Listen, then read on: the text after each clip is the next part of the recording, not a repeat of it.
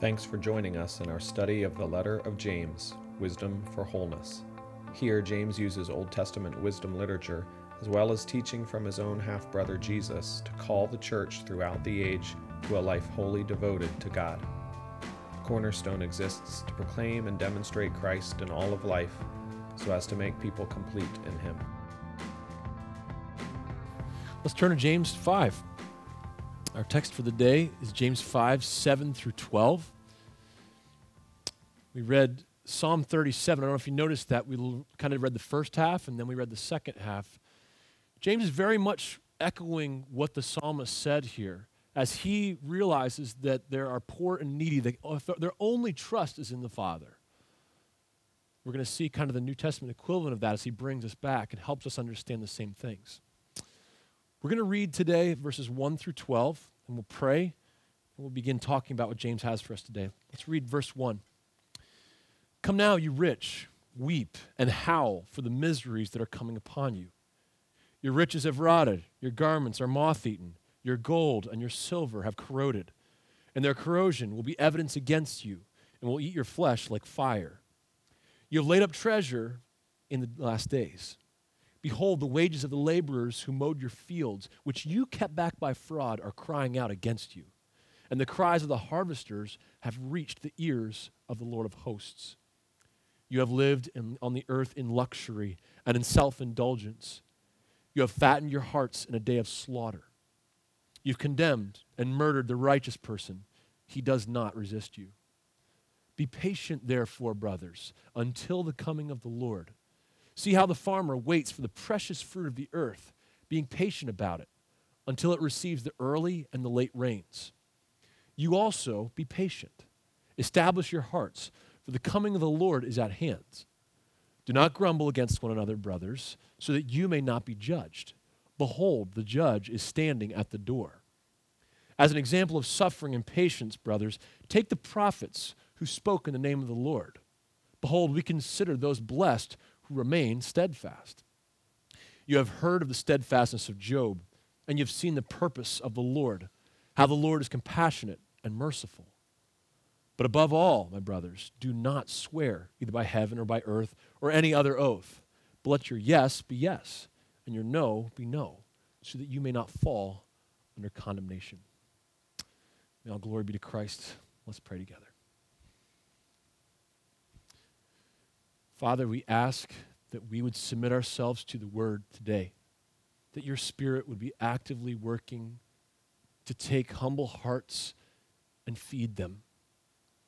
Would we trust you today with meekness? Would we receive the implanted word so that Jesus Christ might shine forth, and that we would consider ourselves crucified with Christ, and it's no longer us who lives, but Christ who lives through us. I pray that we would then live by faith in the Son of God who's given himself for us and loves us dearly. I pray today you would do what you will with this text. Remove distractions and cause us to trust you. All of our hope is in you, Father. We ask that you'd work. It's in Jesus' name we pray these things. Amen. Sometimes I kind of feel bad for you. What I mean by that is that there are a few Sundays where I kind of open up with some nice pictures or some opening illustrations, or throughout the sermon kind of try to weave that through. But most Sundays, I kind of drag you into a text. I explain it as much as I possibly can. I hurriedly give you the best part so you can treasure Christ, and then tell you to do it. A close friend kind of summed it up well for me. They once told me, Chris, I love listening to you preaching. It's good. But every time that happens, I listen, I feel like I walk out the doors with my hair blown back. And the truth is, probably in my delivery, a lot of times, it's like I'm like, hey, get on the back of this ATV. We're going into that woods, and we're going to go as fast as we can. We're going to hit every branch. We're going to get all the turns as close as we can. And we're going to have a great time. And I'm going to yell at them, hold on, this is going to be fun. I realized that I like ATVs, and I like running and going fast and getting dirty, but not everyone else does. And I am learning to drive other vehicles as well, so I can try to be better at this delivery process. So thank you for your patience with me as I deliver God's word to you. Again, thank you for that. But in our passage today, what I want to try to do is try to not take you on quite as intensive a ride as I normally do, and I probably will slip back into it, but you'll deal with me. I'm going to teach you about some of the turns, some of the jumps, some of the different straightaways that will blow our hair back. But what I'd like to do also is pull up a little bit and kind of give us a drone view, like get off the four-wheeler for a minute and look at the whole course together so we can know where we're going in this passage. We certainly will go in on a few of these different small things, but I want you to see where we're going so that you're familiar with the course. Last week we saw James take up the words of some of the prophets. He confronted the rich. Do you remember this?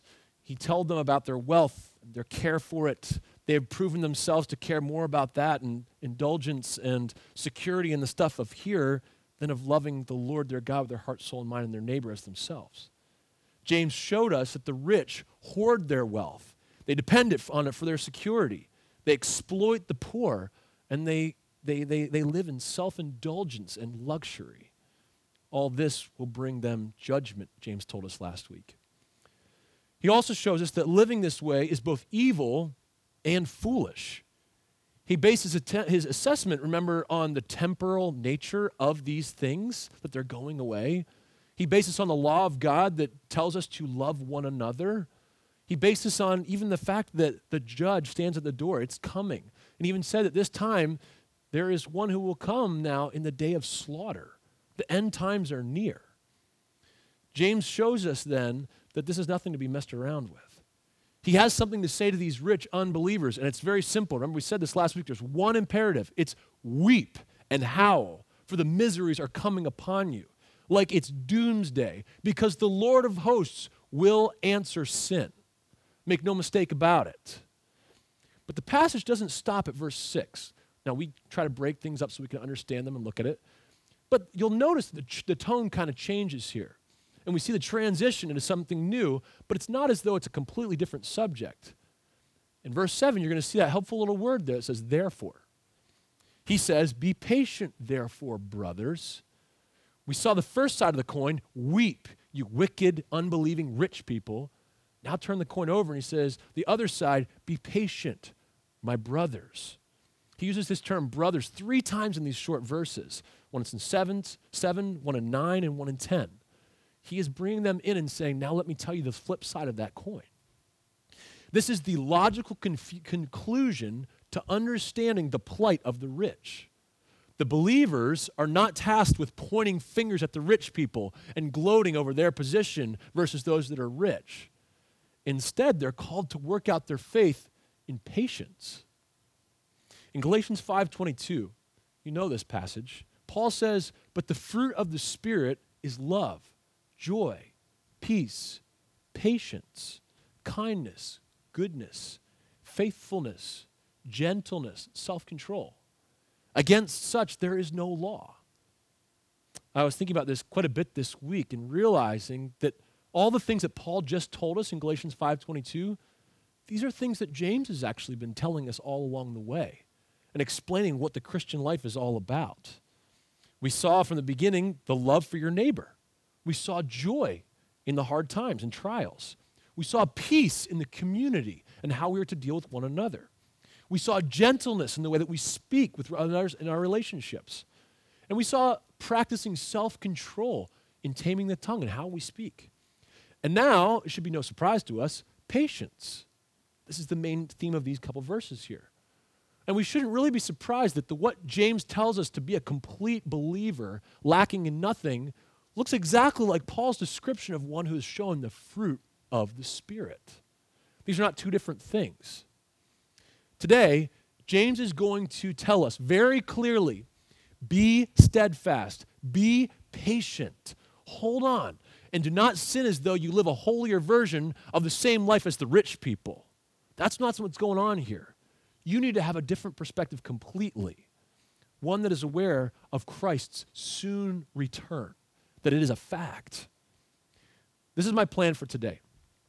I'm going to go ahead and give us a structure of the whole passage that we're going to talk through so you can see kind of the whole course at one shot. But then we're going to come down and zoom in on the first 3 verses, kind of come through some of those turns and some of those straightaways, and then I'll pull back in the last 3 a little bit so we can get a bigger idea of what's going on here. Let me show you real quick. So this is what's happening. Before I give it away, this is what's happening. He's got a certain structure that will help us. He gives us a command to be patient. Then he is going to explain it. Then he's going to give us a warning following that command. Then he's going to give us another command to be patient. He's going to follow that with another warning. So let me show you here. Verse 7 and 8, you have a command. Be patient. He's telling us to do this. Now you'll see I included a couple little things. How? Like a farmer. How? Establishing your hearts. Why? Because the coming of the Lord is near. So in 7 and 8, you have this command, but it's followed up by this warning. Don't grumble against one another. He tells us why. The judge is at the door. And this rounds out that first idea, a command to be patient with a warning. Skip down to verse 10.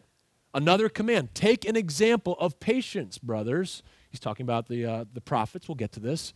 Why? Because patient endurance is a sign of God's blessing. So you have this command. Now we should expect again, verse 12, a warning. Don't swear and make oaths. Do you realize the connection between verse 9 and verse 12 there? Both warnings, both are sins of speech. Yeah, the first one, don't grumble against somebody else. But the second one is don't swear and make oaths this way. There's another point of similarity I want you to see. Look at the why in verse 9 and the why in verse 12. Both are based on the fact that judgment is coming. One says the judge is at the door, and then in verse 12, so you do not fall under judgment. Now your Bible, if you're reading the ESV, you're going to see condemnation there. That is a fine translation. It's not wrong. But again, the same word that he's using above for judge is the same root word we find there in verse 12. It's paralleled on purpose. And so this is the structure, and it helped me when I first started working on this passage. I was working, from 7 to 11. Because 12 is such an oddball verse. Like, above all else, don't make any oaths. I didn't quite understand, and I thought I was going to have to deal with that by itself. As I did some reading and start to see the structure here, this is all one piece together. So he shows us how we're to approach this idea of patience and what it looks like for us as those who believe. Now, the structure helps us. It's giving us an idea of what's going on. And not only does he give these big commands, but he's also giving us this warning of what can so easily slip in, these sins of the speech. Let's get to our passage here and look at verse 7 in the beginning of 8, if you have your Bibles there. He says, be patient, therefore, brothers, until the coming of the Lord. See how the farmer waits for the precious fruit of the earth, being patient about it until it receives the early and the late rains. You also be patient. So here's our base command. It governs the whole thing together. Be patient. What I'd like you guys to try to do is this. I want you to ask of James what he means by be patient. I promise we all have some sort of an idea about what patience is. I want you, though, to ask James what he means when he says, be patient. He may give us a little bit of a different idea than what we would quickly rattle off as, oh, patience, I understand patience, I got that down, or I know what I'm supposed to be doing. He is going to, in this passage, help us understand what he means by being patient. We can start this pursuit simply by looking at the first full sentence. He doesn't just say be patient. He tells us be patient until the coming of the Lord. We're talking about the return of the Lord. We're talking about the second coming of Christ when he comes back for his people just as he said he would. Let's get something straight right from the beginning here. None of us know when the Lord will return. Through the years, many have claimed that they know when he will come back. One of my favorite bands called Nickel Creek, kind of a folk band, not Nickelback, Nickel Creek. They write a song called The 21st of May. This song was because one of the songwriters had looked at one of the billboards and it said, Jesus is coming back on the 21st of May, such and such a year. And he's making fun of Christians in this sense because he's like, we're all here. And it was past this date, of course. We all understand that. In fact, he goes a little further here. In Mark 13:32, Jesus says, but concerning that day or that hour, no one knows. Not even the angels in heaven, nor the Son, but only the Father. Not one knows when the Lord will return. And yet James seems to use this as some sort of sure event. Like it is going to happen. Something that we should be anticipating. He gives us an example. By this time, I think we can all understand and maybe we can imagine that James is either a gardener himself or he lives in a thoroughly agrarian society, one that's full of farming. Look how he turns to this. He turns to the farmer as an example for the Christian. He says the farmer waits for the precious fruit of the earth, being patient about it until it might receive the early and the late rains. In Palestine, you've got two major precipitation events, two sections of big rains, one in the fall and one in the early spring. Both are critical for the growing process. They both feed it and then help it to come to fruition and fill out what that plant is supposed to do as far as its fruits. To pick it too soon, the fruit is not going to be correctly finished out. It won't have what it needs. And it will either be bitter or starchy or there'll be a problem with it. Or you'll just have a very small crop and you won't have what you need. Again, this is not what he is pushing us to do, to go early, but rather James says, like the farmer, we ought to act in patience, waiting, knowing what will come. We're certainly to plant, to water, to cultivate, to prune, all these different good actions, but at the very core, the agricultural process, like of farming, is a process of faith. Like think about it. You make cabinets and you can put this piece of wood and that piece of wood together, and at the end of the day, you may have a cabinet here. That can't happen from the earth. You plant and you wait. You water, you fertilize, you do all these things, and you wait for this thing to produce something that you can take off of it. Thoroughly a process of waiting and seeing that that thing will produce, hopefully. We can control tons of different conditions, but in the end, the farmer is the one that probably best understands how to pray and wait for God to bring the increase. You and I can't get out there and kind of pull the end of a twig and hopefully an apple comes out the end. That just doesn't work, and we understand that. So he uses this as an illustration for us to understand you must wait for God to do the things that he will do, and only he can do. And that's exactly his point. We can't bring this fruit. And so James gives us this illustration. He says, you also then be patient. In the Old Testament, this idea of the late and the early rains comes up several different times. Deuteronomy 11:14, Jeremiah 5:24, Hosea 6:3, Joel 2:23, Zechariah 10:1. So we know it's a historical event, and that's great. We understand that that's something that actually happens in those days. But what's so important here, I don't want us to miss. Every time that the Old Testament writers use this idea of the early and the late rains, they're trying to do something.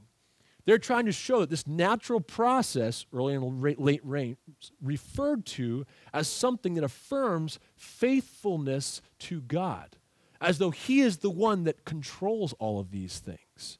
Like it depends on him or it won't happen. Like it's the only going to happen if God wills it to happen.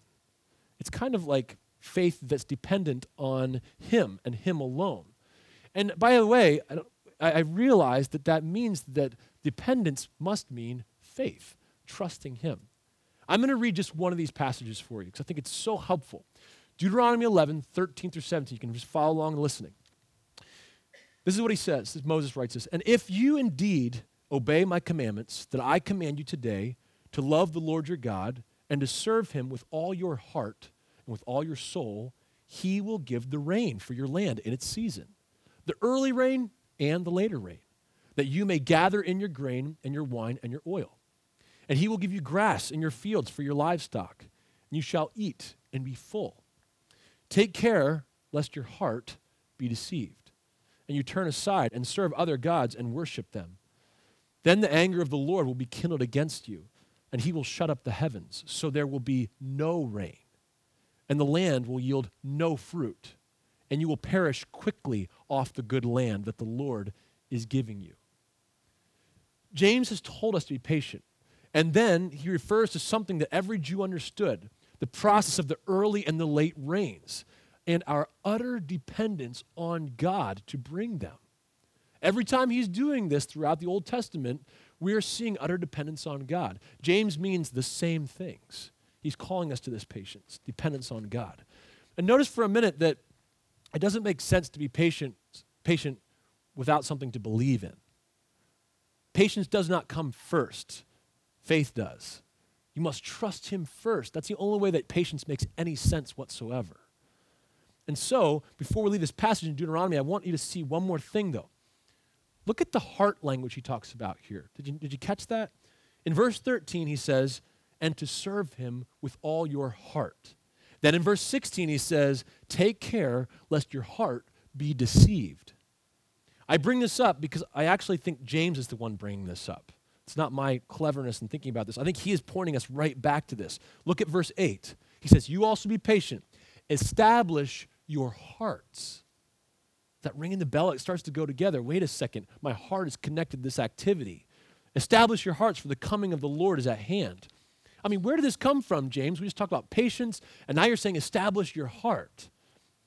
From our understanding of how the Old Testament writers used this process, the idea of later in the early rains, we see that James is talking about covenant faithfulness to God.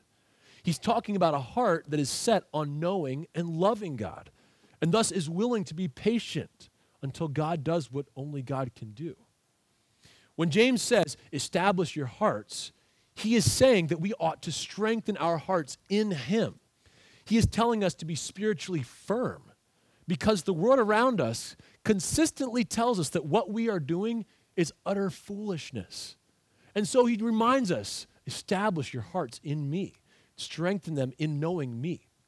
James knows that we're a lot like Peter when he stepped out of the boat, right? Trying to walk on water to Jesus. We start out with vigor and our eyes fixed on him. And we're like, we're doing this thing, walking on water to Jesus. It's amazing. But as life goes on, the winds start to distract us, and the huge waves and the rain and the torrents and the very scary elements around us. And what happens? We begin to sink, knowing that these things are dangerous, knowing that they could eat us alive seemingly. We get distracted and our eyes turn from the Lord to the circumstances around us. And we begin to fear and we begin to sink. But this is the best part. Peter patiently persevered. What? You may say, what are you talking about? No, he sank. Yeah, I know that. I realize that he sank. But do you know what the text in Matthew tells us that his response is to Jesus? He says, Lord, save me. Do you realize that in his time of distress, he knew the right one to call on? He persevered. In all of his sinking, in all of his lack of faith, he called out to God to save him. What a picture of us in our unbelief. May we be like Peter who cried out, Lord, save me. Even in that one act, Peter shows what he's going to do later. He is going to sink. He is going to even sin against our Lord and Savior. And yet he cries out for repentance and asking the Lord to save him and goes on to be used by the Lord for his kingdom. And we sit here today blessed because of his words to the church through Jesus Christ. Do you realize then, even Peter in his struggling, his sinking, his sin, he cries out because he knows that God is faithful in his patience. I guess you could say that he established his heart in the knowledge and assurance that Jesus could do it, that our Lord would come through.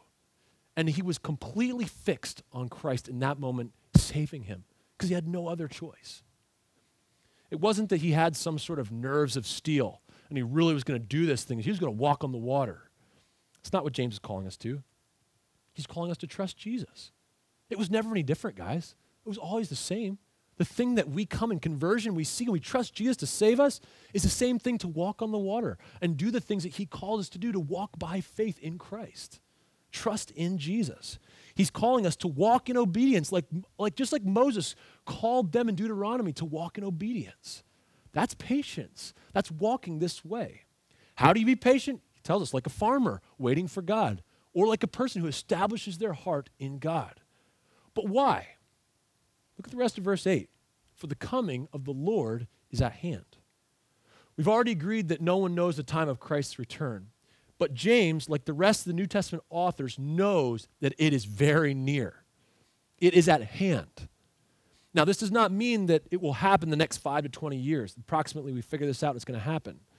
Consider for a moment that James wrote these words probably about 2,000 years ago. I mean, talk about near. That didn't seem like it's at hand. So what is James talking about then? James is talking about proximity. He's not talking about a certain length of time. He is saying, in the grand scheme of redemptive history, we know what's next. We know the next thing is that you will come back again. And because that's true, it changes everything about how we live. Because he will come back for us. And so, we can't figure out the days, the number of years that it will be. He could come back now. It could be over that soon. And this is how we are to live, not predicting the future and how long that will be, but rather living as wise people as though this is true, because it is. And it's the next thing on his agenda. And so we look forward to this with great anticipation. Patience looks like adherence to God's law. Instead of fattening our hearts like the rich unbelievers, like we just saw last week, we are to establish our hearts. Do you see like almost the contrast on purpose there? This is what the rich unbelievers do. They fatten their hearts in this life, taking all of it in. What are you supposed to do as a believer? Have patience. Establish your heart on the truth, firmly trusting him and him alone to be the God who can take you through all of life's big waves and big rainstorms and water. He is the one who ought to be trusted and can keep us through to the end. Patient waiting looks then like adherence to God's law and doing it like it really matters, as though he will return. Look at verse 9. Do not grumble against one another, brothers, so that you may not be judged. Behold, the judge is standing at the door. Boom. Here's the warning against sinful speech. We've seen this before, right? There's a huge discussion on taming the tongue in chapter 3, speaking evil against a brother in chapter 4. But most interestingly, I want to draw your attention to chapter 1, verse 26. He says this, James says, if anyone thinks he is religious and does not bridle his tongue, but deceives his heart, this person's religion is worthless. Did you catch that? He's making a connection between sinful speech and a heart that has been deceived. Obviously, not one that has been established true in Christ. Verse 9 is a warning to us. It's almost like he's saying, here is a sign that you know that your heart has been established, that you are living patiently, that you are being patient, and that you're not acting like the farmer, or you are acting like the farmer and waiting patiently. This isn't just a tack on verse. Verse 9 wasn't something he had to say. He's using it purposefully to help us understand that this is kind of a little test to see if we're actually being patient, if our speech is pure, or if we attack and grumble against one another. But more than that, look at this at the end of the verse. He gives us a reason for this. He reminds us that the judge stands at the door. He is at hand, and the judge will judge according to our works. Now, we're not talking about work salvation. Salvation is not on the line in this verse. We're talking about judgment of our lives before the judgment seat of Christ. 2 Corinthians 5:10. Our works will be judged. Each one will receive what is due for what he has done here on earth. James is reminding us of ultimate reality, not just what we see around us. He's reminding us that there is heavenly reward, and these two realms are very much tied. And so a way that we live ought not be to be for this plane, but rather a heavenward focus on God and our relationship with him. Life under the lordship of Jesus Christ, our great and glorious King. He's reminding us to live a life that is worth something in ultimate reality, a life that will merit heavenly reward. James takes us from watching him pronounce doom on the rich unbelievers to encouraging and challenging the believer to live patiently and rightly before God. Now look at how he fortifies this argument in verse 10 and 11. As an example, brothers, he says this, an example of suffering and patience, brothers, take the prophets who spoke in the name of the Lord. Behold, we consider those blessed who remain steadfast. You have heard of the steadfastness of Job, and you have seen the purpose of the Lord, how the Lord is compassionate and merciful. At first glance, this may not seem like a command, like consider or think about this or take for an example. This is an imperative command. It's kind of like he is saying, you should take as an example the prophets. And we all know what an example is for.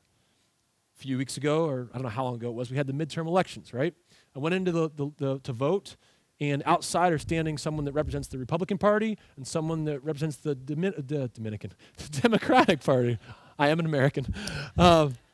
They hand me an example ballot, and it shows me just what it's going to look like, except their party is filled in. The whole purpose for that thing is so I understand how to go in and what the process is supposed to look like for me to vote. It was an example to show me how I was supposed to do this thing. James is doing the same thing.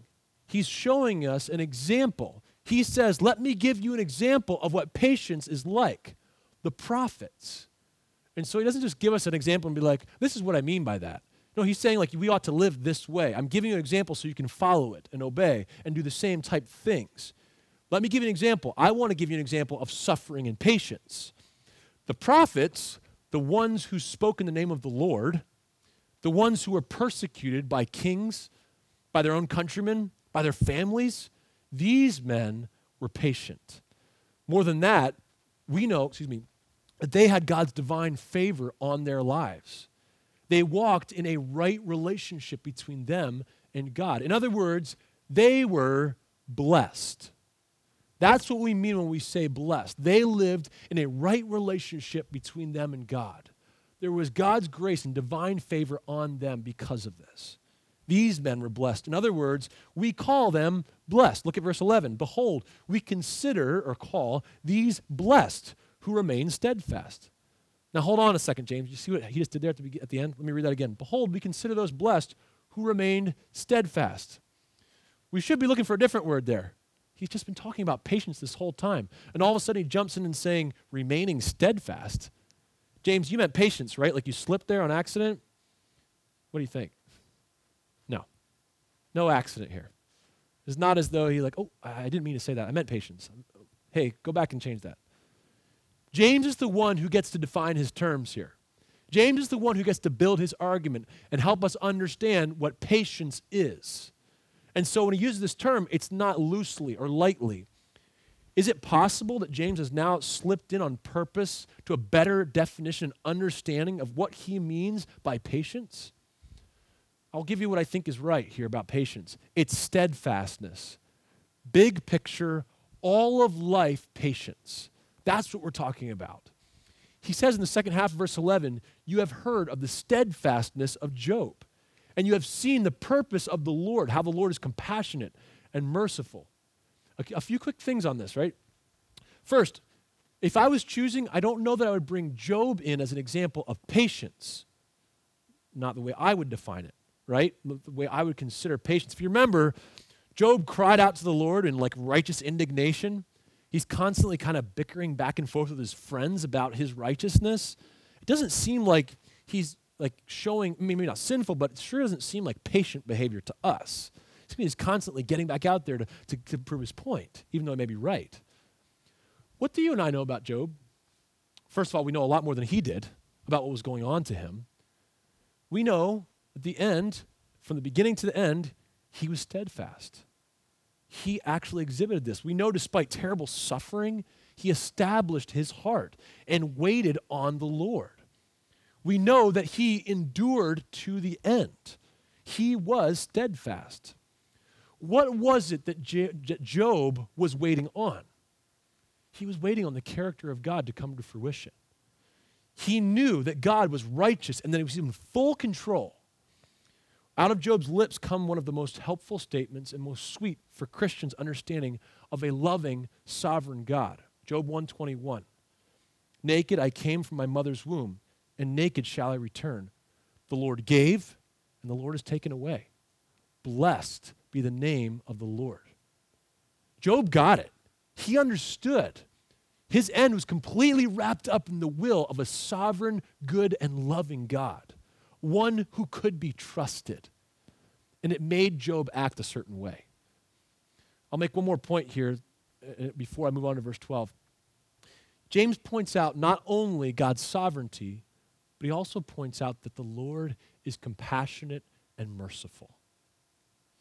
When we sing songs like Sovereign Over Us or we think about Job in general, we think sovereignty of God, God's in full control. I may not understand my circumstances, but God's in control. Look what James talks about, though. The end of this is not that he's just sovereign, I don't know anything, and nothing happens good. He is merciful and compassionate.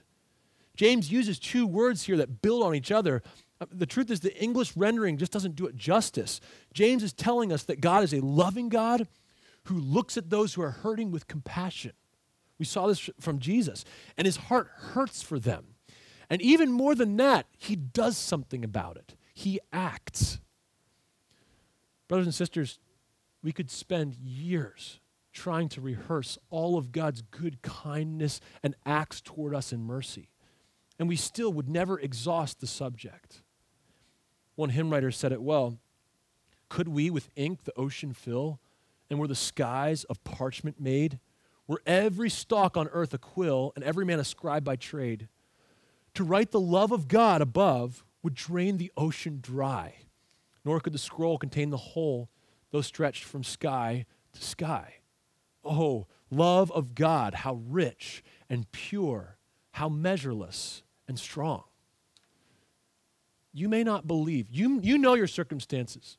I don't even know all the circumstances in this room. I know some, and I know the brokenness. I know your own sin, and I know the things that are happening to you. And you may have a very, very difficult time believing that God can be both sovereign, just, in full control, and he's still good somehow. I know that you don't, that sometimes you're like, where is the mercy of God? Where is this God that he talks about right here? I don't feel that, Chris. I don't know how to say it other than this. God says that this is true. We are not called to verify God. We are called to obey and trust him. I'll say this as gently as possible, brothers and sisters. This is what makes God God. He certainly can be sovereign and good at the same time. He can be just and kind at the same time. Don't look then, brothers and sisters, at the waves and the storms around you. Look to Jesus. He has given us his word. He has told us the truth. It is not for you and me, creatures, to figure out if he's right about it or not. We are called to trust him, a faithful, compassionate, and loving God, tender-hearted, and who cares deeply for us. So I don't know what you're going through. I know that it's not easy. But I can tell you, don't judge God as though he's wrong about this. He is not wrong. He loves you deeply. I call you then to trust him and to find him to be faithful because he is compassionate and kind. Lastly, let's look at verse 12. Above all, my brothers, do not swear, either by heaven or by earth or by any other oath, but let your yes be yes and your no be no, so that you may not fall under condemnation. So we talked about the structure, right? The command for patience, then the warning of speech. Command for patience, now we're getting this last warning for speech, the sinful acts of speech. James follows it. The first warning of speech, grumbling against one another. Now we have the second warning of evil speech against swearing or making oaths. Now, what in the world is going on here? Why did he add this part in here about like making these elaborate promises or something like this? I'm going to cut right to the chase. Have you ever heard of a foxhole conversion? That someone under extreme duress says something along the lines of, God, if you save me from this, I'll give my life over to you, or I believe that you're real if you would save me for something like this. When people are under this situation, these terrible circumstances, they often make some sort of a promise to God that if he can get them out of this bind, they'll fulfill this thing to him. This is most likely what's going on here. Remember our audience. They are under great duress in their situation. They're persecuted from these wealthy landowners, sometimes even to the point of starvation. Remember earlier we saw to the point of murdering, like these people are dying because of this kind of stuff. And they had a way then to talk about their desires. These Christians could easily make an oath or a promise or swear that they would do something for God whenever it happened that he would get them out of this terrible circumstance. By this, they say something like this: if only you can get me out of this, God, someday I swear I'll be a missionary. Or like, if you would just give me blessings, Lord, I will give you like 25% of my income. Oftentimes, though, these oaths are not only insincere, but they are difficult to perform. And therefore, a lot of these promises get broken to God. But I'll go one step further. For someone who kind of thinks and knows that they're never going to get out of the situation, it's real easy to make these types of promises. And it sure does make them look good. Like as though, I promised to give my 50% of my wealth away if you just make me wealthy, knowing that you're never going to be wealthy enough to do something like that. And unfortunately, what was happening, these people were centering back on themselves. This is a point of pride. using something as important as an oath or swearing to make themselves look better. And so when they do this, they realize, others realize, oh, this person they really did something good. This is a great thing. James says, none of that. Stop that evil speech. It's revealing your wicked heart. Rather, let the words that come out of your mouth be yes or no. Don't worry about figuring out a big oath so that you can look good in front of people. Instead, live the life that God has given to you. In other words, persevere through the trials. Count it all joy. Not, when I get out of this someday, I promise I'll do this or that. No, rather thank him for what he has given. Ask for wisdom and ask him to make you steadfast. That's what he's been teaching us all along. Not to make some sort of elaborate promise that would show the future as something better and like, well, I'll just trudge through this right now and look forward to that over there. As he completes then his discussion, he puts this final exclamation point for us, reminding us of how easily it is to turn all these things back to ourselves. We've talked about that before. The good gifts that God has given to us, we use them for our own passions and our own desires. So, we've covered the whole thing. What have we learned, though? Earlier, I told you to ask the question, right? James, what are you revealing to us about patience? What does it mean when you say, be patient? I think we have a little bit of a better understanding now, as he's told us all these different things and used examples, frankly, that are really all about steadfastness. The little phrase, patience is a virtue, probably overused in our society. But it does give us a little bit of a category for the way that we think about patience. The English Club, which is an internet forum, says this about patience. It is the ability to wait for something without getting angry or upset.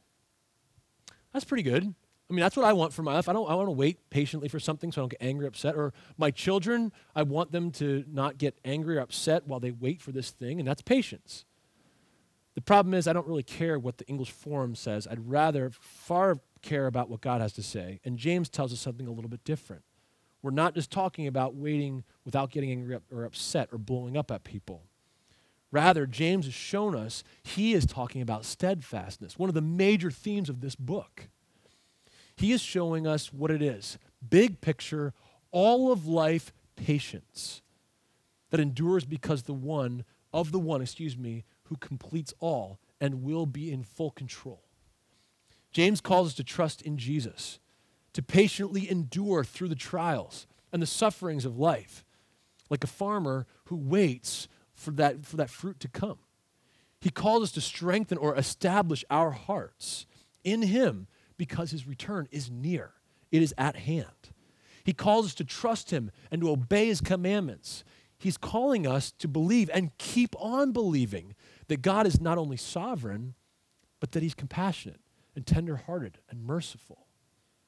Truth is, guys, James is calling us to be Christians. He's given us lots of different stuff that keep pointing back that we're supposed to be believers that look just like Jesus Christ has told us to look. So brothers and sisters, let us pursue this. Let us be like Christ, trusting him, establishing our hearts in him, being patient, enduring until our Lord comes again. Let's pray. God, we thank you for your word. We put it as something that we believe, but so often we're like Peter and we begin to sink. Lord, save us from our own unbelief. We believe, help our unbelief. Would you give us faith? Would you pour out your grace on us, Father, that we might respond in patience in this life, knowing that the judge stands at the door. Lord, we love you and ask that you would work in us. We will trust you for results. Help us to patiently endure and not look to other things to satisfy, but Jesus and him alone. We pray these things in your name. Thank you for listening to this podcast. For other sermons on the book of James and further information on Cornerstone Bible Church, please visit cbcvirginia.com.